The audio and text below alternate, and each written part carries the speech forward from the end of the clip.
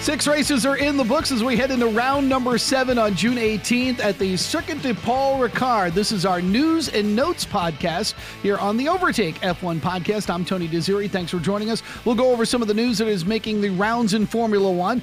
Plus, we'll do the who's hot and who's not after the Azerbaijan Grand Prix at Baku. Once again, a reminder, subscribe to the channel, leave us a review. Also, if you would like to email the show for any reason, you can do that at the Overtake F1 podcast at gmail.com. You can also hit me up on Twitter at Tony D Radio. All right, before we get to some of the news making the rounds in Formula One, let's go over the standings. No change at the top. Max Verstappen and Lewis Hamilton both going without points at Azerbaijan. So Verstappen leading Lewis Hamilton by 4 points. Sergio Perez, after his victory in Baku, moves up to third, 69 points so far on the season. Lando Norris fourth. He's the only driver to score points in all 6 races this season. He is 3 back of Sergio Perez. Charles Leclerc fifth for Ferrari, followed by Valtteri Bottas, who's gone back-to-back weekends without any points. Carlos Sainz sitting in 7th. Pierre Gasly, a podium finish for him. He is 8th after finishing 3rd. Sebastian Vettel is 9th after a P2 finish in the Azerbaijan Grand Prix. Daniel Ricciardo rounds out your top 10. All right, let's start this with news from Mercedes. They have now had bad weekends for the second straight race, given that Hamilton did not lose any points in the championship battle, but he didn't gain any either, and it was in tremendous position to do so until the magic button was turned on, and he went off the track in turn 1 at the restart. Toto Wolff very angry after the Azerbaijan Grand Prix, and rightfully so. Monaco is a one-off track. Stuff happens there. And even if you have a good car, you can still find that weekend extremely frustrating. Baku is where the Silver Arrows should have shown up, and they did not. Hamilton did find pace in the car Saturday during qualifying and started P2. Bottas, he never found pace. He was never a factor in the Grand Prix. Finished P12. And you can tell in Friday's practice sessions that Mercedes would struggle, so it was a surprise that Hamilton did really well Saturday in qualifying. Mercedes had a point streak that went back to the 2018 British Grand Prix, and with Sergio Perez winning for Red Bull, they find themselves 26 points back in the constructors' standings.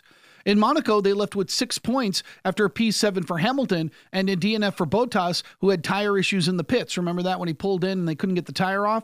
It's been interesting, though, for me to see how very good dominant teams react to have somebody challenge their dominance and give them a fight. Now, you see this in all sorts of sports, right? Especially in individual sports. I think Tiger Woods, for example, loved dominating the U.S. Open at Pebble Beach back in 2000.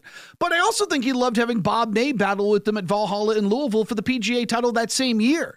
Second, I think we've seen all types of individuals in all sort of team sports handle adversity in different ways. Some have gone very public, some have been more internal, and Mercedes is choosing to go more public. It seems like every race that they have that is not up to their level of standards, they're very quick to go to the media and say exactly what's going on. Now, as a journalist, I love that. I want that sort of insight into the team. On the other hand, it's not that becoming of champions to be that vocal about the things that are wrong and who's to blame and sort of putting on some shade as to where the blame lies, and maybe somebody's doing something that should be illegal.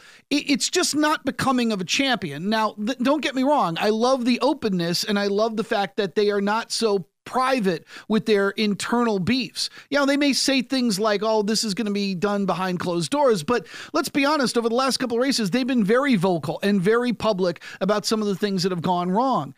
You can look at things like Lewis Hamilton opening the door on the flexi wing issue at Barcelona, to Toto Wolff publicly calling out the team after another bad weekend. The last few races have been great for talking points and some commentary for guys like me. But in reality, it kind of looks weak. Now, of course you expect the best from your team. Hamilton is a 7-time champion. They've won the constructors for the past 7 years. 2021 has not been an easy path so far. It started in February. There were reports that Mercedes were having trouble with the power unit. Nobody really thought it was going to be a big problem. They sort of expect them to figure it out as the season would progress. Wolff then, with the flexi wing issue, threatened to take the issue to court, saying this could get messy. It feels like news coming out of Mercedes right now is talk about how awful things are. You're the champions. You're the champions. One more thing, and I think we all know this, that Valtteri Bottas is done at the end of this season. He hasn't shown a fight in the car at all this season. Mercedes needs him to have a fight in the car. The bad race at Imola where George Russell was going to pass him. I mean, look, that crash wasn't necessarily his fault, but he was being passed by a Williams at the time. I mean, you go to the team orders issue in Barcelona. Then you had Toto Wolff, like, publicly blaming him for the wheel nut issue at Monaco, saying that he stopped too early. So yeah, this will be the worst kept secret in Formula One. Now, don't get me wrong. I think a lot of websites, I think a lot of news organizations are using the Bottas stuff as clickbait because I think it makes for interesting talking points. So I'm not diving into that too much right now, but I do think in the end, Bottas will no longer be in the seat come next season. The cancellation of the Singapore Grand Prix was not too big of a surprise, given that every country around the globe is dealing with the global pandemic in different ways. I love the night race there. It's a challenging circuit. I was really bummed out when it was canceled, but we've seen changes already this season to this ever-fluid schedule for Formula One. The season opener was supposed to be in Australia. That got moved to the end of the season. The season opener then became Bahrain. The Canadian Grand Prix was canceled. It was replaced by Turkey. Then Turkey got canceled. That's been replaced by an additional race in Austria. So where does Formula One go to keep their desire for a 23-race schedule, especially in the fall? One option that has been brought up is another race in the United States. There's been a report that the F1 series could run back-to-back races in Austin this fall at the Circuit of the Americas. Talks about this possibility were brief. It actually caught Austin officials by surprise, but they say that they can pull this off if needed. However, there is one option on the table that's kind of getting a little bit of news, even though there's not much behind it, but it's sort of gaining momentum. And that's have another race in the United States, but at Indianapolis. Now, Indy, no stranger to Formula One. It hosted Grand Prix from 2000 to 2007. Probably the most famous Grand Prix that Indianapolis has ever held was the 2005 U.S. Grand Prix. There was a disaster of major proportions. There was a tire problem, and only a handful of cars started the race, 6 to be exact. Boos were rained down. Items were thrown onto the track. It's one of the most famous fiascos in all of motorsports. However, Roger Penske now owns the racetrack and wants Formula One back. And if one thing you know about Roger Penske, he's an outstanding promoter. The Grand Prix track at the Brickyard is compliant with the demands of the FIA to be hosting a race. Long-term for races in the United States could have Indianapolis back in the picture as well. This is the last year on the current contract for Austin, and they need taxpayer support to be hosting more races down the line. Miami is already on the calendar for 2022 and beyond, but there could be an opportunity for Austin and Indianapolis to swap out races every other year. Liberty Media definitely wants to grow the sport in the United States. Look, they know that 3 races in the country won't work, so you can't have one in Austin and Indy and Miami. 2, that works, but 3 does not. Formula One is global. That's one of its appeals. But Indianapolis is the mecca of motorsports. I think Liberty should find a way to get Indy on the calendar in some way, shape, or form. I like it this year as a replacement. I don't think back-to-back weekends in Austin really work. I'm tired of back-to-back weekends anyway. Look, I understand the logistics of it, and I understand the pandemic has everybody kind of thrown for a loop. So I'm not mad about it, and I'm not upset about it. But if you can try to get your sport into another location, like we've seen in Europe, where they ran at Mugello last year, they ran at Imola, they ran at Portimao. Those 2 racetracks have been back on the schedule for 2021. I mean, Austria getting 2 races, okay, fine. Again, I understand logistics of it. But if you're going to grow the sport in the United States and that's your main goal, go to Indianapolis. It's, again, the mecca of motorsports, and I think Liberty should find a way to get Indy on the F1 calendar in some way, shape, or form. Whether it replaces Austin if they can't get a new deal done, if the contract cannot be worked out, or alternating every year, I think this is good for Formula One in the United States. All right, big news out of Williams. Changes are afoot as Simon Roberts is out as team principal, and as the team reorganizes itself, CEO Jos Capito will take over that role. The team is streamlining everything at the request of Dorlington Capital, who bought the team from the Williams family last season. They feel like these changes will help the team eventually get back to the front of the grid. Roberts joined the team last June, took over as team principal in September. He was promoted to that position in December, and now has parted ways on good terms as part of the team's restructuring. Williams has finished last in the constructors over the past 3 seasons. However, they're the second most successful team in Formula One history. So this change is not really surprising. Something had to be done.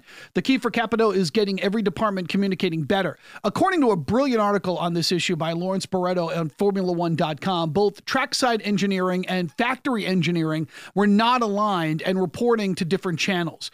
Barretto's article goes into tremendous detail, and I highly recommend it if you're into this sort of behind-the-scenes look at how Formula One teams operate. Barretto's article on this goes into tremendous detail on how that dysfunction created an environment where departments within Williams were protecting themselves, and then they were not working together to develop the car. They will have a new person as their head of race engineering before the French Grand Prix. They'll also be hiring a future sporting director. Of course, this is going to be a long-term project to work within the budget cap and also create a team that will be competitive and attractive down the line to top drivers. George Russell is in the final year of his contract with them. He's made it no secret he wants to race for a competitive team. I mean, who can blame him? I mean, he's 23. He's a future star. His car is nowhere near a podium. Mercedes may have a seat available next season anyway. So they want to create a team that will be competitive and also not just be some sort of feeder team for young drivers coming in with some money. They want to be competitive back to the glory days of Williams. But this is the step in the right direction for Dorilton Capital to be able to do just that. I bring this story up for a couple of reasons. One, it made major news. Simon Roberts stepping down. He's been in Formula One for a while, and he was brought in to handle the transition from the Williams family to the new investment company that came in to buy the team. And also because, and maybe you're one of them, there are people who like the inner workings of how Formula One teams operate. Some people just like the races and they just like the points and that's all they care about. But there are others who are really invested in how teams are run, what's going on behind the scenes within an organization. You see this all the time in other sports. I've covered the NFL for almost 30 years and there are fans who love Sundays and they don't really care what goes on Monday through Saturday. And there are fans who love what's going on within their team. They want to know more about the cap. They want to know how it works. They want to know about all the inner structures that are going on within an organization. So this is one of those times where if you really are interested in how a Formula One team operates, again, I recommend Lawrence Barretto's article at Formula1.com. It was really in depth and it was really kind of interesting to see how Williams is taking this kind of approach. And the other reason is simply Williams is one of the iconic Formula One teams. They have been around a really long time. They have won so many championships. So much of the success of Formula One had to do with what Frank Williams did. And they've become kind of a joke. And that's too bad. They're a backmarker team. They never are going to be competitive. There are people like me who cheer for them just for George Russell to get a point in any particular race when an opportunity presents itself. This is not the Williams that I knew back when I started watching Formula One. It's certainly not the Williams a lot of you recognize. If you're new to the sport, it probably didn't take you long to realize that this was one of the more iconic brands in all of Formula One that has really hit hard times. So to see this restructuring, to see this team taking the small steps and then later big steps and then later even bigger steps to try to get back to the front of the grid, it's refreshing. It may just take a while, but it is at least refreshing. All right. I have made an executive decision on this podcast. Early when I started this, I did a top 5 and bottom 5. And then I started to realize I didn't really like putting that together because the bottom 5 was always the backmarker teams and drivers, right? I was doing the Nikita Mazepins and the Nicholas Latifis and even George Russell. And that's how I was filling the bottom 5. And I don't really want to do that. It's not necessarily fair to the drivers because they're not on good teams. And the front tended to be more of the successful teams that were running near the top of the championship. So I've sort of switched it up a little bit, and going forward, we're just going to do a simple who's hot, who's not. I know, original, right? But that's where we're going to be going with this segment. So we're going to start with who's hot, and we're going to go from 5 to number 1. And number 5 on the list is Pierre Gasly. Great podium finish for him. 3rd of his career and the first since Monza last season. He had a pace in this race that was near Max Verstappen. He also passed Charles Leclerc at the restart. You add that to a P6 that he had at Monaco. He finished ahead of Lewis Hamilton. Remember, that was one of the sticking points in that race where Hamilton was really upset that Gasly stayed ahead of him. This has been a good 2 races for the Frenchman. Number 4, it's Lando Norris. No other driver than Lando Norris has scored points in all 6 races this season. He had a P5 at Baku. Remember, he had to take a 3-place grid penalty for running during a red flag. He had a P3 podium finish at Monaco. These are great results. This is the most consistent driver so far this season. Number 4 is Lando Norris. Number 3, who's hot? It's Max Verstappen. Now, he should have won this race, and he should have won it going away. He drove brilliantly. He went fast enough when Hamilton pitted to take the lead and then keep it. Maybe it was debris. Maybe it was just a tire failure by Pirelli, but Max had a great run at Baku before he crashed out. He's not in the top, but he's definitely 3 who's hot heading out of Baku. Number 2, Sebastian Vettel. I have been waiting for this for such a long time for Seb to show up this season. Had so many problems at the beginning of the year. He had a top 5 finish at Monaco. This was a popular podium P2 finish at Baku. The season is really starting to turn around for the 4-time champion with his new team. I loved seeing it. I loved even more number 1, and that is Sergio Perez. His second career victory. It was the one he could have gotten without attrition. If his pit stop was just a bit faster, he would have taken the lead of this race. He did a great job staying in front of Hamilton when Max was extending his lead. That's exactly what Red Bull wants out of the second seat. He also got to the front of the restart and stayed there. He had a P4 in Monaco. That was a great ride for him. Now looks like Red Bull has made the right choice with Checo number 1 on the Who's Hot coming out of Baku. Who's not? Number 5, Daniel Ricciardo. It's been a struggle for Danny Rick this season with McLaren. I hate to see it, but I also understand it. He went from Red Bull to Renault to McLaren all in a short period of time. These cars are tough to get used to. He didn't score any points at Monaco, which was his best circuit. He was a low-end P9 at Baku. He did move up a bit, but it wasn't a presence in that street circuit. I do think that he'll get the car down. He will be up there right now. It's a little hard to watch his struggles. Number 4, who's not hot? It's Lewis Hamilton. It's back-to-back bad weekends for Hamilton, a disappointing P7 at Monaco, one off the starting spot to the race. Then, of course, the magic button issue that results in a P15. He did find pace on the car Saturday. It didn't look like it had much on Friday. However, he deserves to be here. This may be the last time he's mentioned in this group. He may win at France for all I know, but today he is in the not hot category. Number 3, Lance Stroll. He also had a tire failure at Baku. He did not finish. Now, again, I don't know if it's debris. I don't know if it's the old tire just falling apart. However, he was staying near the front. He had to start at the back of the field after crashing and qualifying. He started at the back of the field, was running hard tires, was up at the front, staying there as long as he could, hoping for a safety car. But it's another no-point result for Stroll. Just like in Spain and just like in Portugal, it has not been working this year so far for Lance Stroll. Number 2 on the list is Nikita Mazepin. Now, I said at the beginning of this segment, I'm kind of dumping top 5, bottom 5, because I don't want to bring up the same back-end drivers all the time. However, I'm going to bring up Nikita Mazepin because the guy almost crashed into Mick Schumacher near the end of that race. Schumacher's going for the right side pass, and Mazepin just goes, boop, over to the right side. I mean, my goodness gracious, there's something going on with this guy every single race. I will spare you the Mick Schumacher and George Russell and Nicholas Latifi at the bottom end of this, but when Nikita Mazepin does something stupid, I'm going to put him in this list. But the number 1 not hot driver going out of Baku is Valtteri Bottas. He had no points in Monaco, probably not his fault with the tire issue, but maybe he did stop early. I have no idea. Either way, he got no points there. He got no pace and no points at Baku.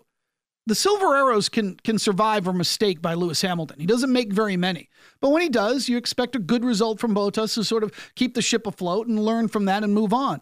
But when Bottas is not providing points and you have a struggle from Lewis Hamilton, this is where disaster is going to be for Mercedes. His result in Baku was unacceptable. There was pace in the car. He couldn't find it. He, especially on the restart, he lost spots on the restart of that race, the 2-lap sprint. And when you couple that with Red Bull getting the kind of results they're getting out of Sergio Perez in that number 2 seat, this is going to be a struggle for Mercedes if Bottas doesn't pick it up and start being a Mercedes driver again. Because they're going to need him. They're already looking up at Red Bull. This could be a fight all season long. They need both Mercedes drivers to do well in races. And Hamilton, again, who doesn't make a lot of mistakes, when he does, Bottas needs to be there. He's not, and that's why he's not hot coming out of Baku and 6 races on the calendar. All right, so that's our news and notes edition of the Overtake F1 podcast. Remember to subscribe, leave us a review. If you'd like to contact the show, have any questions that you'd like answered on the show, we certainly can do that. You can reach us at the Overtake F1 podcast at gmail.com. You can also hit us up on Twitter at Tony D Radio. Love to get your feedback on what we're doing here on this podcast. Hey, want to point out another podcast because, hey, listen, I don't mind sharing the love when it's well deserved. Beyond the Grid, the official F1 podcast, had Jeff Gordon on their episode. He talked about how close he came to joining Williams Racing in Formula One. Really good interview. Back when I was a young radio reporter in the early 90s, I got the motorsports beat at the New Hampshire International Speedway. I didn't know very much about it, so I had to sort of go at it cold. Jeff Gordon was one of my first interviews before he had won the Coca-Cola 600 in Charlotte in 1994, and I've always been impressed by his rise to superstardom. One of the things I've always said was Jeff Gordon was Tiger Woods before Tiger Woods was Tiger Woods. Jeff Gordon dominated NASCAR in a way that when Tiger Woods was dominating golf, those of us who had followed Gordon and saw his dominance in that sport, there was something something relatable there. So it was really fascinating to hear his thoughts on being in a Formula One car, the sport in general that he loves, and what his thoughts are on it. So again, Beyond the Grid podcast, having Jeff Gordon on was really a fascinating listen. All right, so later on this week, we will have a preview of the French Grand Prix at the Circuit de Paul Ricard, and then we'll follow that up the following week with a review of that race. Glad you could be with us. Thank you for joining us on this edition of the News and Notes podcast. This is the Overtake F1 podcast. I'm Tony Desiri, and enjoy the weekend.